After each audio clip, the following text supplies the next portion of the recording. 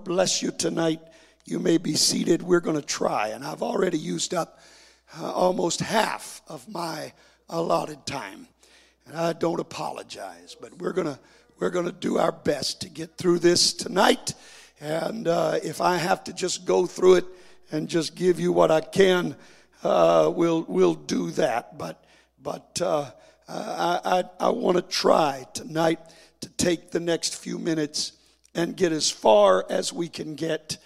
Hallelujah. And go as far as we can in these notes tonight. Now, by way of review, just very quickly, I don't want to spend a lot of time, but it has been a few weeks since we taught on the church at Sardis.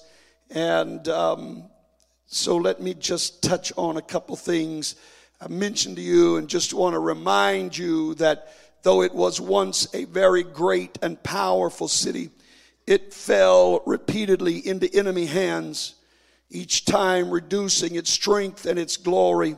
And every time that it fell, it was because of the same flaw.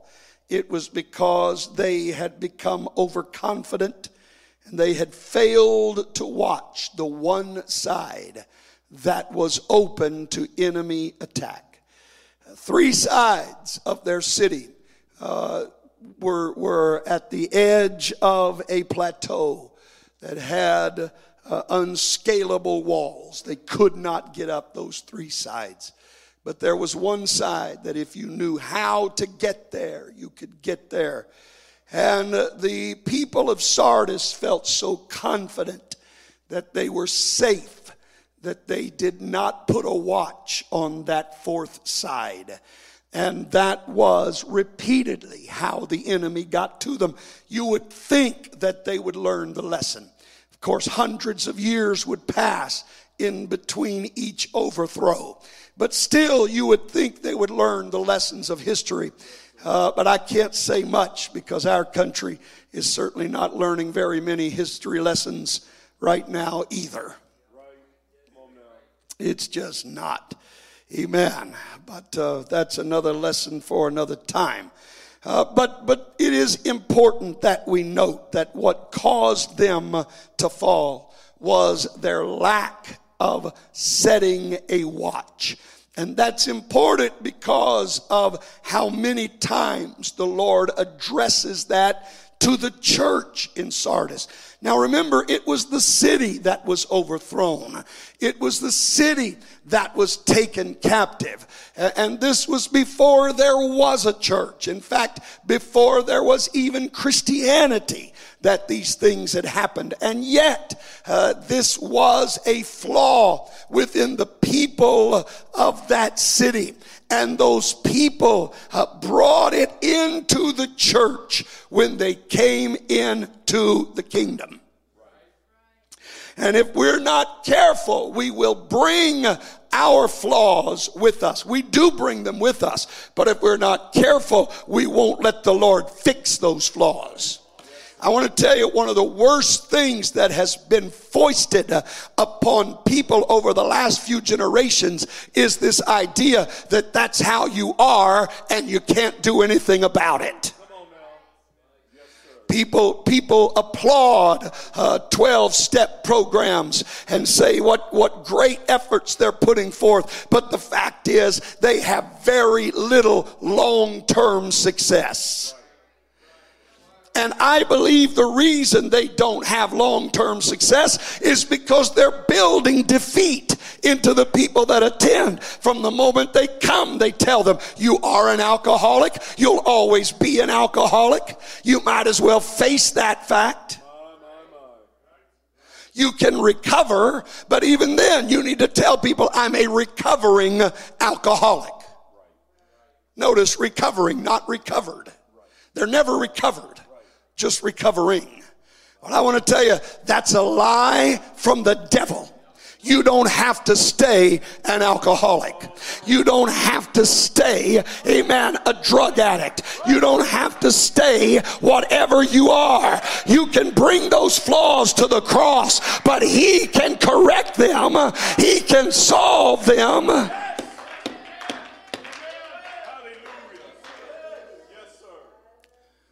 I heard a man defend his dishonest ways.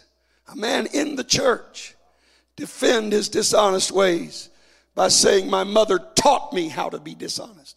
I was raised learning how to be dishonest. As though that's an excuse. There's no excuse. The blood of Jesus Christ cleanses from every sin. I don't care what you're raised in. Listen to me. And young people, listen to me. The world out there wants you to believe that because somebody in your lineage did this or somebody in your lineage had that flaw, that you are going to bear that same cross. I am here to tell you that's not the truth. There's only one cross that you need to carry. Hallelujah. And it's the cross of Christ.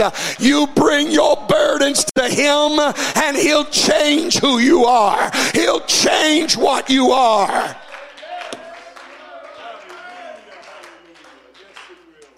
Well, praise God. I do know that there are generational issues. I know that. I've watched people who are adopted turn out just like their biological parent that they may have never known.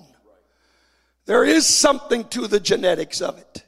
But I'm just telling you that when we come into the kingdom, we get a blood transfusion. And you can become like your heavenly Father. And that's more powerful than any other bloodline that might pass through your veins. You hear me tonight? He can set you free from everything that plagues you, everything that bothers you, everything that comes against you. The Lord Jesus Christ has the power to deliver you. Amen. Yes, sir. We can't help but bring it to the church. But we don't need to keep it in the church. Yes, sir. And this was evidently the problem with Sardis. They had this flaw about them. They had this sense of overconfidence about them. As a people, as a nation, they had that in them.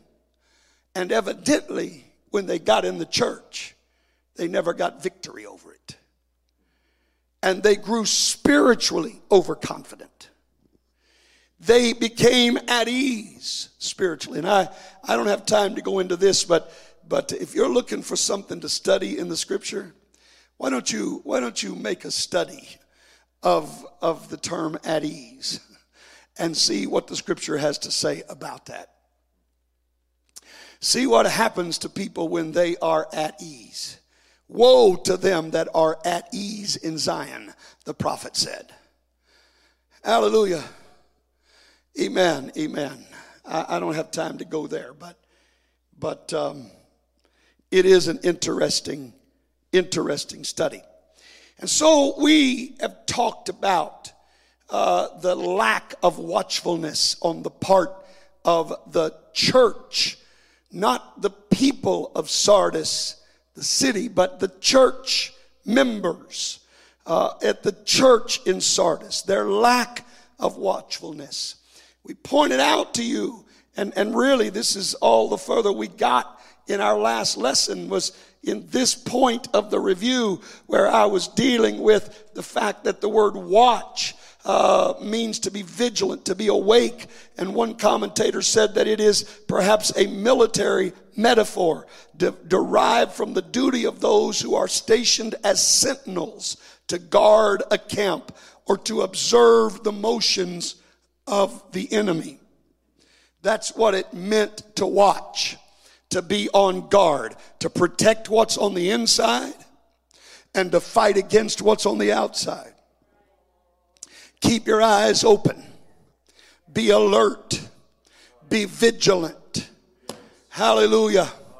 Amen. And we ended up not getting any further than that in our last lesson as we talked about the importance of learning how to fight. We talked about the fact that the people of Sardis, because of their times of captivity, they had not been trained in warfare. They had no idea how to fight.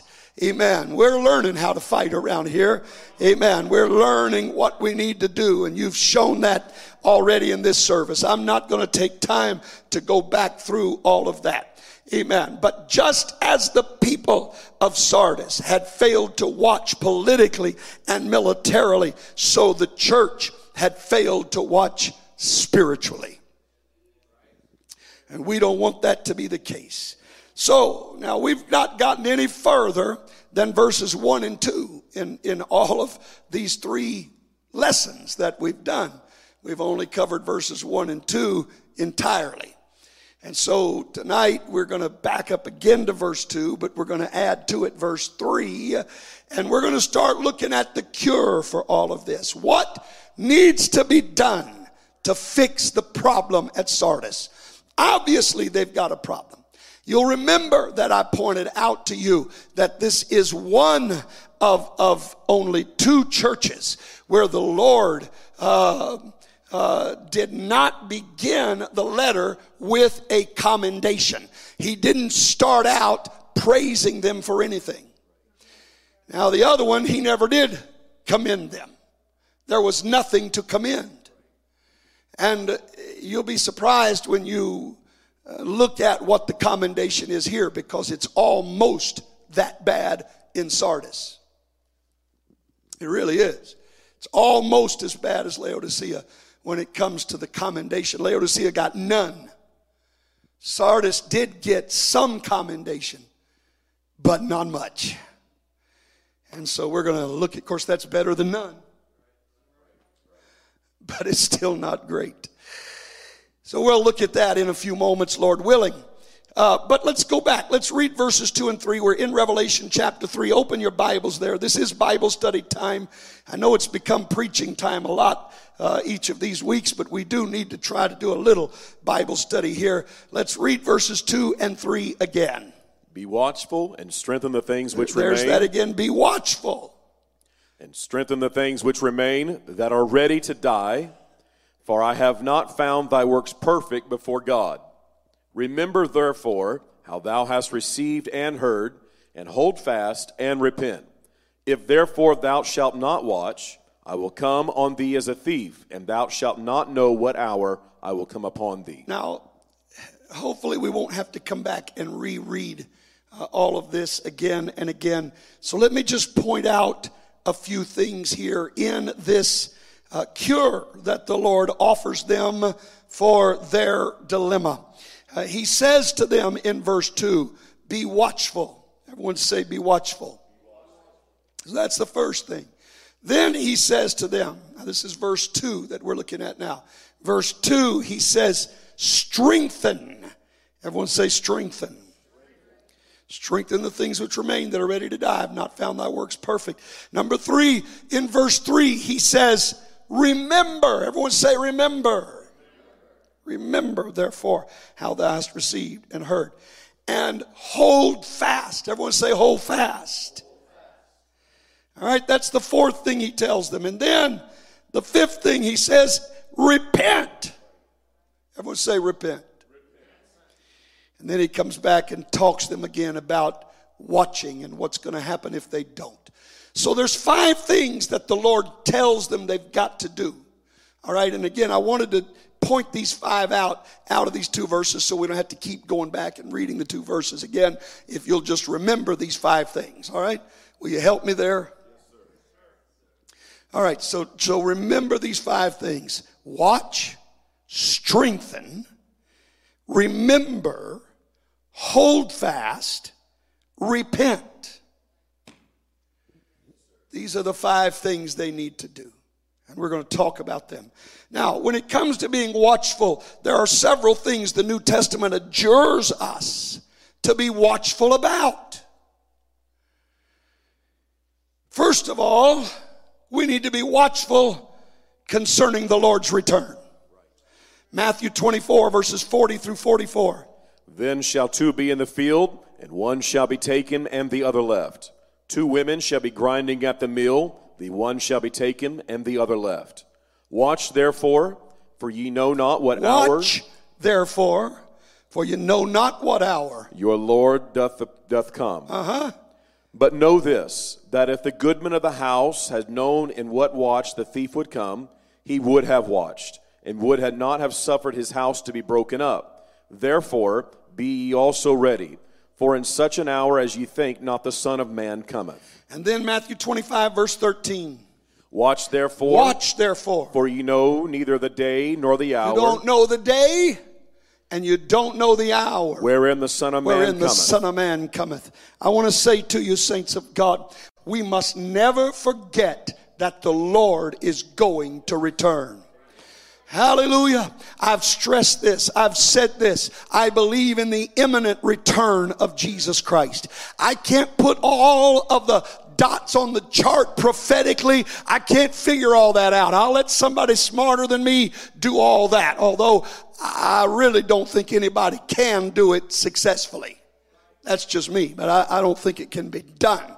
But I'm telling you this, there is one thing of which I'm sure, that regardless of when it's going to happen, we have one obligation, and that is watch for it. Now, if we're watching for it, that means we're going to prepare ourselves. That means we're not going to let ourselves slip. We're not going to take a day where we have a vacation from God. If we really are watching, if we get up in the morning and we're looking toward the eastern sky, if during the middle of the day it comes to our mind, Lord, you could come back today. Am I living the way I need to live? Am I doing what I need to do? Oh God, I'm telling you, if we'll go to bed at night thinking about the return of the Lord Jesus Christ, it will affect the way we live. People say, preacher, will I be lost for doing this? That's the wrong perspective. That's not the perspective you ought to have. You shouldn't just be avoiding things that are going to make you be lost. But you need to be living in such a way that you know you're ready to meet him. I've had people ask me about certain things. What do you think about this? What do you think about that? Should I do this? Should I do that? And here's what I've said to them. To most of them, my response has been, the very fact that you're asking me tells me your conscience is troubling you. If it didn't bother you, you wouldn't be asking. And I want to tell you, I'll just, if we do a podcast on that subject, I'm kind of giving a spoiler alert right now, because I'm going to tell you part of what my answer is going to be is never, ever violate your conscience. Don't violate your conscience. The minute you start violating your conscience, it is a slippery downhill slope. Well, praise God. Don't violate your conscience. Amen. God put it there for a reason. He gave us a conscience for a reason. Hallelujah. And we need to listen to that conscience. And look, if we give something up and get to the judgment day and God says, you didn't have to give that up, do you think any of us are going to be sad? Do you think we're going to be stomping our feet and upset? You mean I lived all my life without doing that, and yet I could have been doing it? Do you think any of us are even going to care? I would much rather get there and him say, you didn't have to do that, than to get there and him say, you should have.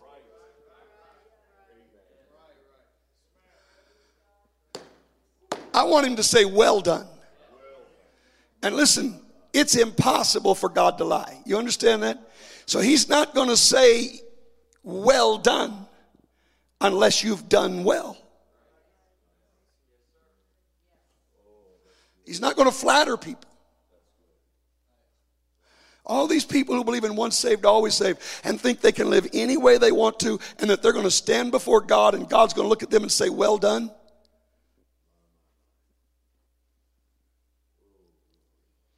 Now, I've got a different perspective on God than that.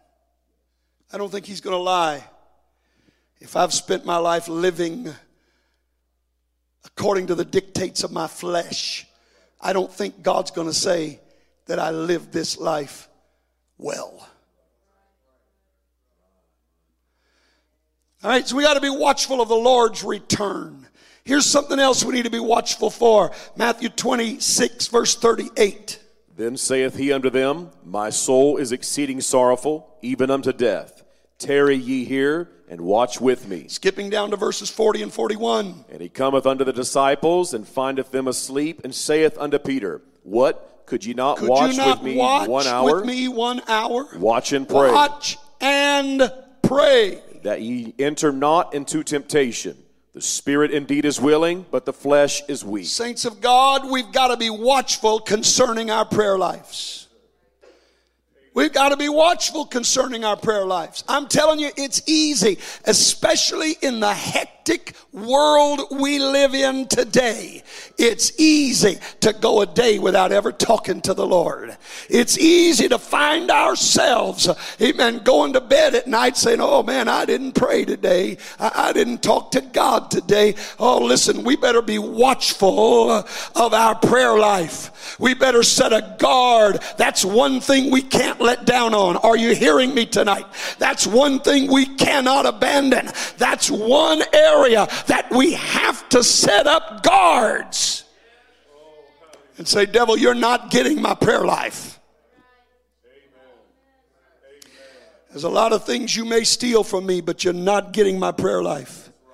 Because as long as you can maintain a prayer life, amen, God will take care of everything else.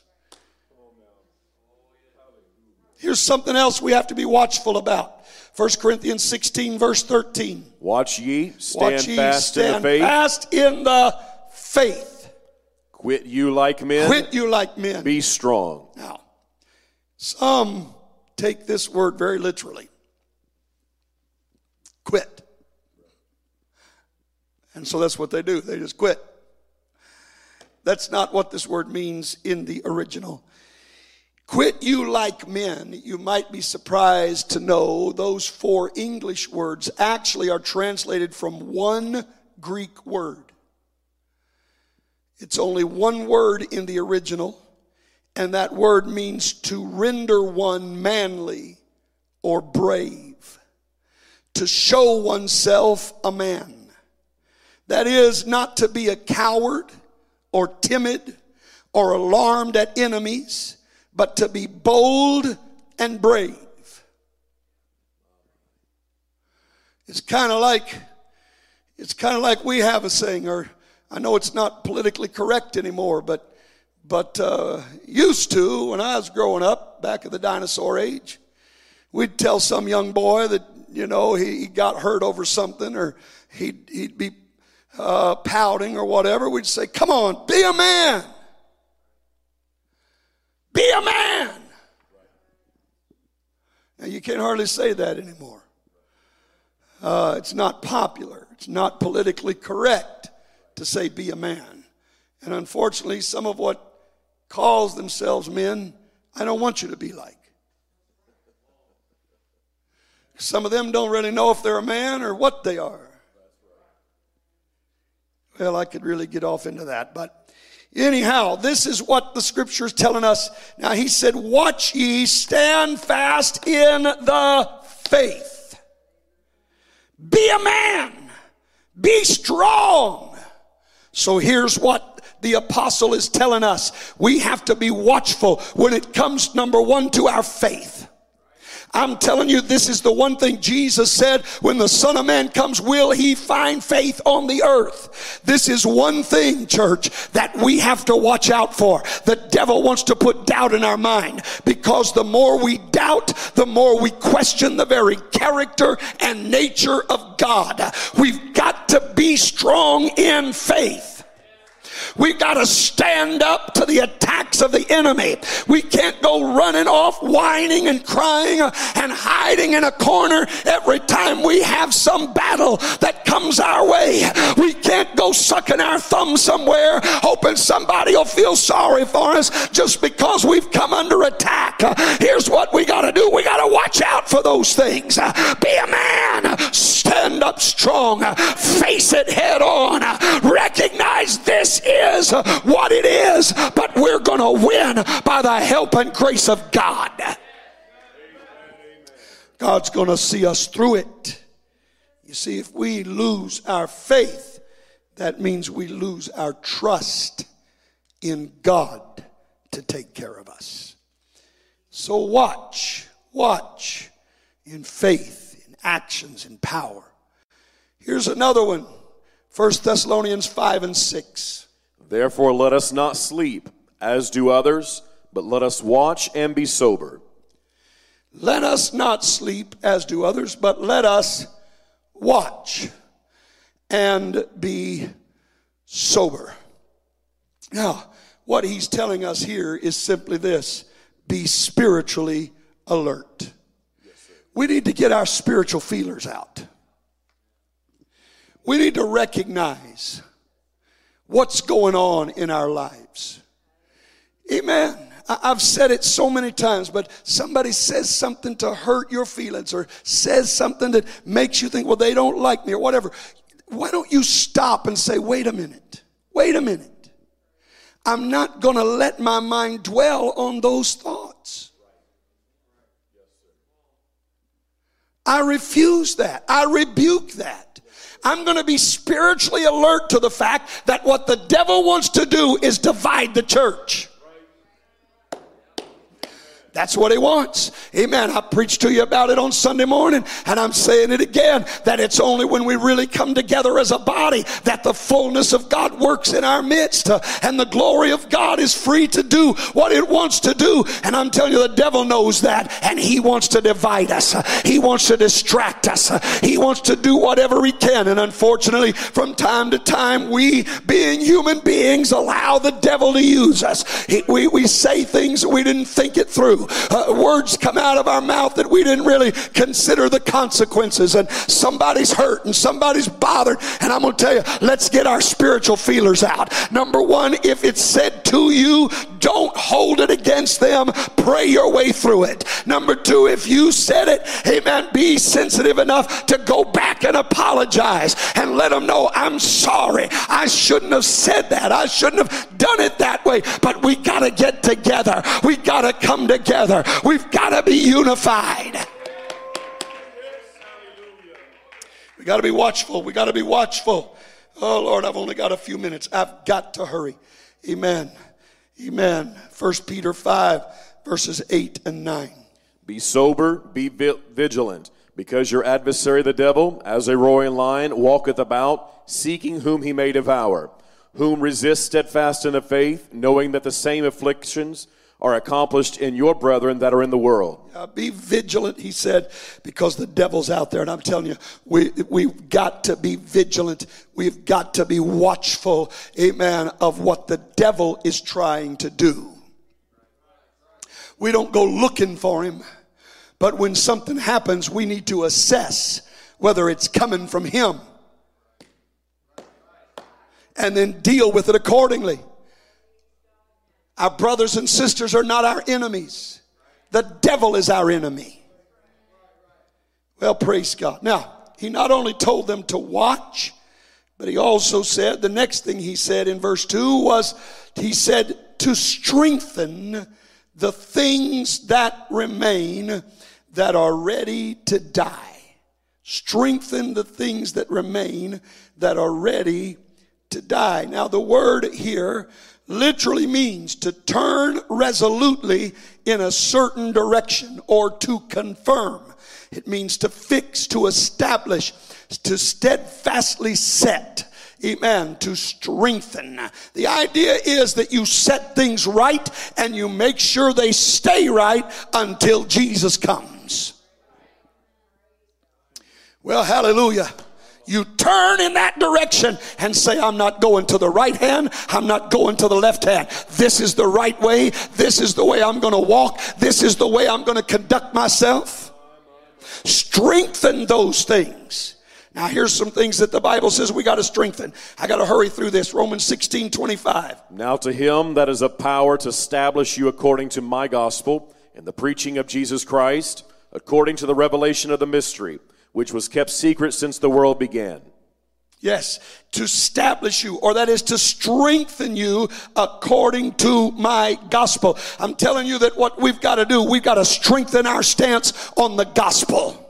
As much as we want to see the world saved, listen to me, church, there is no other plan of salvation outside of repentance, water baptism in the name of Jesus Christ, and the infilling of the Holy Ghost, evidenced by speaking in other tongues and living a holy, godly, separated life. I'm telling you, there's no other plan. There's no other plan. People are not going to be saved out of ignorance. They're not going to be saved because they don't know it. They're not going to be saved because they're trying their best. They've got to be born again. They must be born of the water. They got to be born of the Spirit. There's got to be a transformation in their life. We got to strengthen our stand on the gospel. Hallelujah. 1 Thessalonians 3 verse 13. To the end he may establish your He hearts. may establish or strengthen your hearts. Unblameable. In the holiness before God. Holiness before God. Even our Father, and at the coming of our Lord Jesus Christ with all his saints. Oh, my God, help us in this age in which we live, when so many are abandoning the old-fashioned ways of holiness. They're adopting the ways of this world. They're trying to look more like the world, act more like the world, even talk like the world, dress like the world. I'm telling you, now's not the time to let up on our holiness standard. Now is not the time for us to be trying to find ways to compromise with the world. It's time for us to strengthen our stand. It's time for us to establish ourselves in holiness before God. Praise God. Amen. 2 Thessalonians 2:17. Comfort your hearts and establish you in every good word. Establish you in every good word and work. And this is something else we have to strengthen. We have to strengthen our practice of good words and good works. You know, I'm going to tell you, I don't know of very many things that are as beneficial to a church as having someone who can be a real encourager. Just having the right words to say at the right moment. Hallelujah. Just knowing what to say to someone at a crucial time. People have been pulled from the precipice of backsliding because a word fitly spoken was received at the right time. Listen, our tongue holds the power of life and death. And unfortunately, we use it far too often to bring death. We use it to hurt. We use it to tear down. We use it to destroy. But oh God, if you just baptize us with a spirit of an encourager and let us learn to build up and to lift up and to strengthen and to help and to encourage. This is what we've got to strengthen. We've got to strengthen. Now, after telling Sardis to watch and telling them to strengthen, he next said to them, remember how thou hast received and heard. Remember. You see, one reason we let go of things that were once important to us is because we fail to remember them as we ought. I'm telling you, the reason that we live in such a world that is so self-centered, that's willing to give up any kind of freedom for their own comfort, is because they don't remember the price that's been paid to bring us to this point. They've forgotten the sacrifices. We're not living in a generation that knows what real war is all about. We're not. America hasn't waged real war in a long, long time. In fact, I don't think they've waged a real war since World War II. I may be wrong. Someone can inform me of some other time after World War II, but that's the last time I can think of that we really cared about winning the war. Now we care about collateral damage and who are we going to hurt, and what do you think war is all about?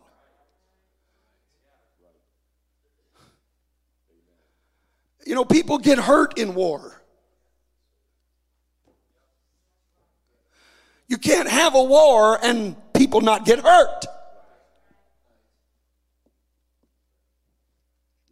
But somehow, the brilliant minds at the Pentagon have decided that we need to wage smart warfare, and let's hold on to certain conventions that the enemy doesn't observe, but we will.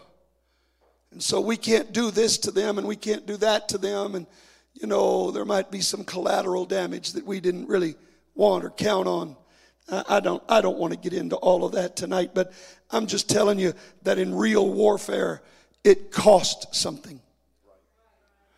Make a trip over to Normandy. I've been there. I've been on the beaches of Normandy. I've looked at the crosses lined up. I'm telling you, there is freedom that exists because men poured out of those ships knowing the moment they got out they were going to fall. But they did it for the cause of freedom.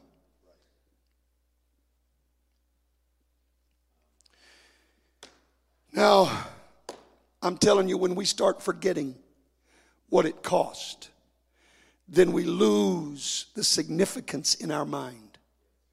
And this is why the Lord says to Sardis, remember how you received. Remember how you heard. There was no place that received the gospel that it didn't cost a great price. Either some apostle being imprisoned or beaten or thrown out of the city or perhaps even martyred. It cost something to start those churches.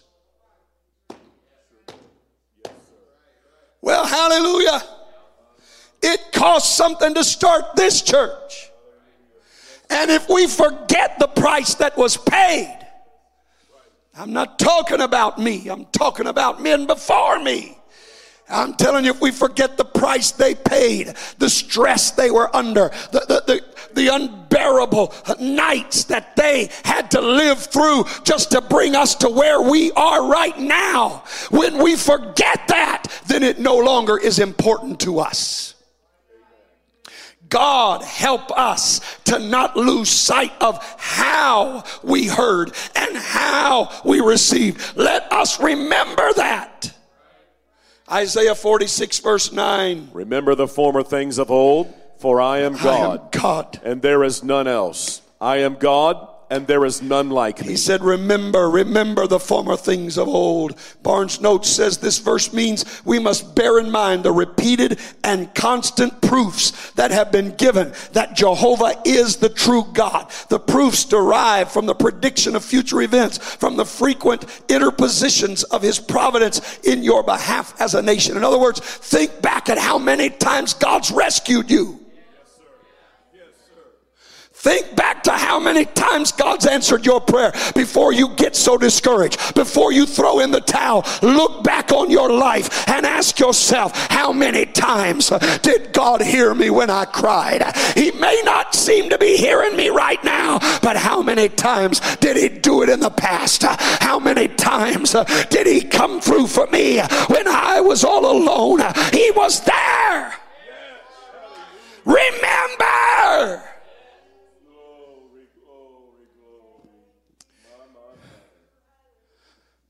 Joan Ewing wrote a song. Its words are powerful. Would to God somebody would drag it up and sing it again. I may have to be the somebody. I don't know. But in the song, Brother Ewing sang so beautifully.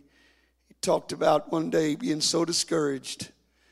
He said, I'm just going to go in and tell God goodbye. He said, as I started out, I heard a voice saying, I never gave up on you. Well, let that sink in for a few minutes. I never gave up on you. God had plenty of chances to walk away from me. God has had many, many opportunities in the last 50 years to just throw me to the wayside and say, you're not worth the effort.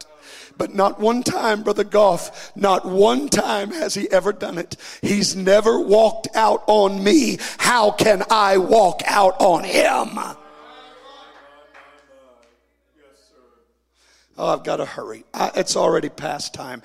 Please, church, give me just a few minutes. Let me try to get through this. Amen. There are things, amen, we must remember. Next, he tells them, hold fast. Hold fast. We are to hold fast. First of all, that which is good. 1 Thessalonians 5:21. Prove all things, hold fast that which is good. All right, 2 Timothy 1:13. Hold fast the form of sound words. The form of sound words. Which thou hast heard of me. Yes. Faith and love which is in Christ Jesus. Yes, Hebrews 3:6. But Christ is a son over his own house, whose house are we, if we hold fast the confidence and rejoicing of the hope firm unto the end. We hold fast our trust in him. Hebrews 4:14. Seeing that when we have a high priest, a great high priest, that is passed into the heavens, Jesus, the Son of God, let us hold fast our profession. Our profession, that is the open pronouncement of our faith in him. Hebrews 10:23 says the same thing. Yes, sir. Amen. And then he says, after telling them to hold fast, he says, repent. And church, I've said it and will continue to say it, but repentance is not a one-time experience. Acts chapter 3 verse 19. Repent ye therefore and be converted. Repent therefore and be converted. That your sins may be blotted out. Sins may be blotted out. Now listen to this. When the times are refreshing. When the what? Times. When the times, not the time, but the times of refreshing shall come from the presence of the Lord. I'm telling you, there needs to be a constant repentance in our heart. There needs to be a constant attitude, amen, of humility and contrition before the Lord God. Hallelujah. Praise God, praise God. Hallelujah. Amen. Amen. Revelation 3, verse 3, he says, here's what's going to happen if you don't do these things.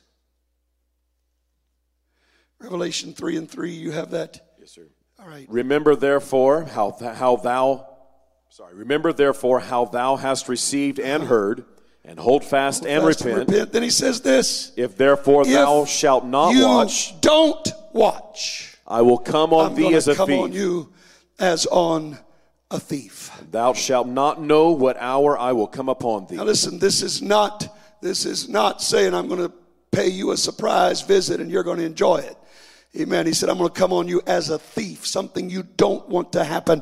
1 Thessalonians 5 verses 3 and 4, when they say peace and safety, sudden destruction comes upon them as travail upon a woman with child, but they shall not escape. Amen. I don't want to be in that category, but that's what God said to Sardis. If you don't do these things that I've just told you, if you don't start watching, then destruction is coming suddenly. Now, we finally get down to the commendation. I'm skipping over a few verses here. We finally get down to the commendation, and it strikes me as extremely important that the Lord withheld any commendation until after his correction. And obviously, they needed to be corrected more desperately than they needed to be commended. And that's why God went straight, amen, for the correction. And even then, I want you to notice what this correction is, or what this commendation is. When he finally does get down to it. Now, he spent 3 verses here telling Sardis what's wrong, what you got to do to fix it. And now finally, he's going to give them a little bit of commendation, a few words of praise. But listen to what he says, Revelation 3 verse 4. Thou hast a few names, even in Sardis, which have not defiled their garments, and they shall walk with me in white, for they are worthy. That's interesting, because it's not a commendation of the whole church. In fact, if you look at the way this is worded, thou hast a few names, even in Sardis. It sounds like the Lord's stressing the fact that really, as bad as Sardis is, the odds are that there shouldn't be anybody there. But he said, even in Sardis, there's a few that have not defiled their garments. Not a commendation of the church as a whole, but of a few that had remained faithful in the midst of a church that was far from what it needed to be. Now, I pointed out in a previous lesson that the name Sardis can be interpreted remnant. I want you to keep that in mind as we look at this verse, the remnant. That's who God is commending. It's just that remnant that's in that church that he has anything good to say about. There's a few folks there that have failed to get caught up in what's going on. Now let me tell you something. If there's any lesson, and I know I've got to hurry. I know I am over time. Give me just a few minutes and I'll be done. I promise you, I'm doing my best. But listen to me. This says to me, first of all, I don't care how bad you think things are in this church. You can live for God. The devil starts convincing you there's this problem, there's this problem, there's this drama, there's this going on, there's this going on. I'm telling you, even in Sardis, there were some that lived for God and did what was right. And if they can, you can. Well, praise God. Now, I will also say, if all you're seeing is bad in the church, you're probably not one of those in the remnant. Because the remnant's probably not finding fault with everybody else. The remnant's part of those that are repenting, that are remembering, that are holding fast. Oh, hallelujah. Amen. Now listen. He said, thou hast a few names. Everyone say few. The Greek word here literally means puny. It means very small. It is the very same Greek word that was used to describe how many were saved on the ark. 1 Peter 3:20. Which sometime were disobedient, when once the long suffering of God waited in the days of Noah, while the ark was a preparing, wherein few. There's that exact same word, few.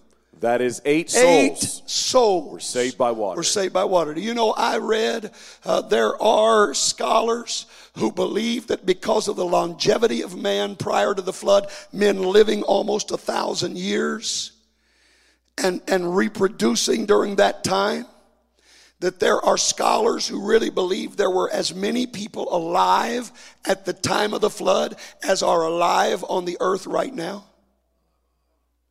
I can't guarantee that. I can't say it's a fact. I'm just saying there are men far smarter than me who arrived at that conclusion. Now, even if it's only half of that number, where are we at now? 8 billion, over 7 billion. Even if it's only half that, even if it's only a tenth of that, which would be 700 million, right? Am I doing my math right? All right.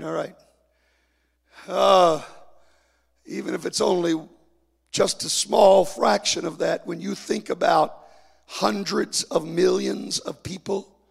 And how many were saved? 8. And that's the word Peter used, a few. Out of all of those on the earth, only 8 were saved.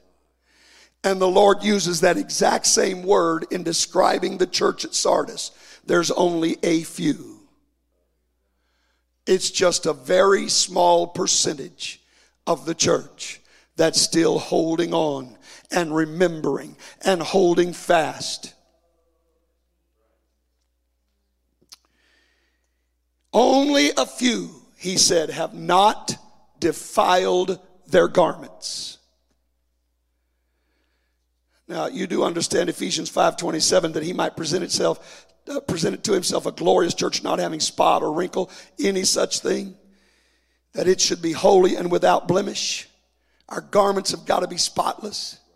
So when Jesus says there's only a few in that church that have not defiled their garments, do you understand what he's saying? He's making a direct connection to their condition spiritually. And then he says there's only a few that have not defiled their garments, and they're going to walk with me in white because they are worthy. Now, this is an interesting thing, and I've got to hurry through this. If you'll give me 3 minutes, I'm going to do my best. I don't see how, but I'll do my best to cover this. All right?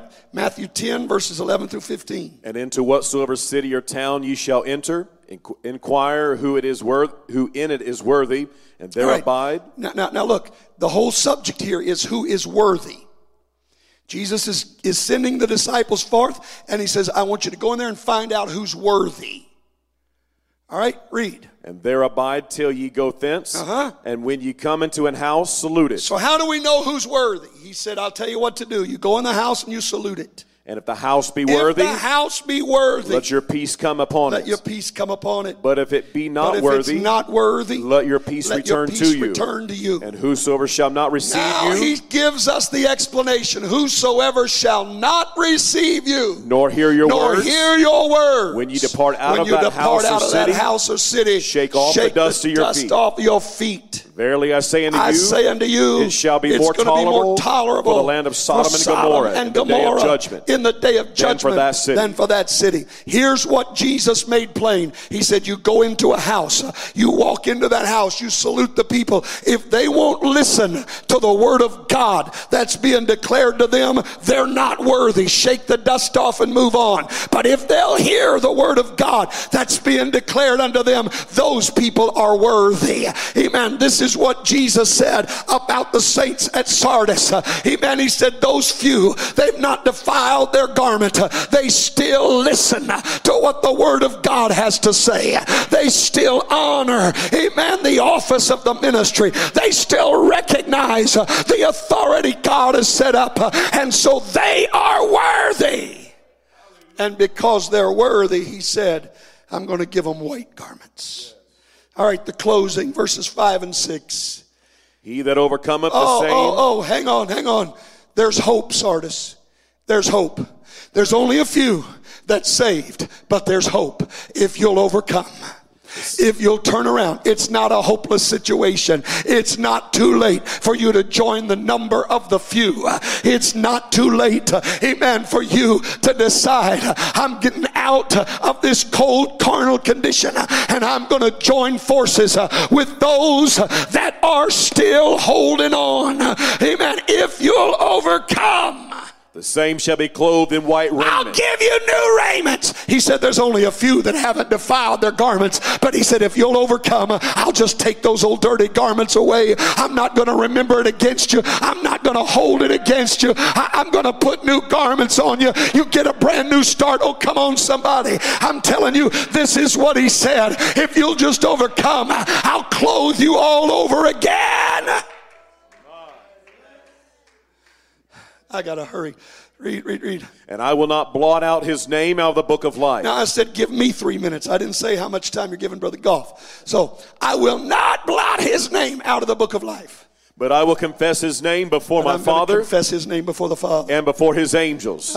He that hath an ear, Let him hear what the Spirit saith All right, unto the churches. I don't have time to go through all this, but they would be clothed, which symbolizes righteousness. You can read that in Revelation 19:8. They would be kept, amen, which symbolizes protection. The Bible says his name would not be blotted out.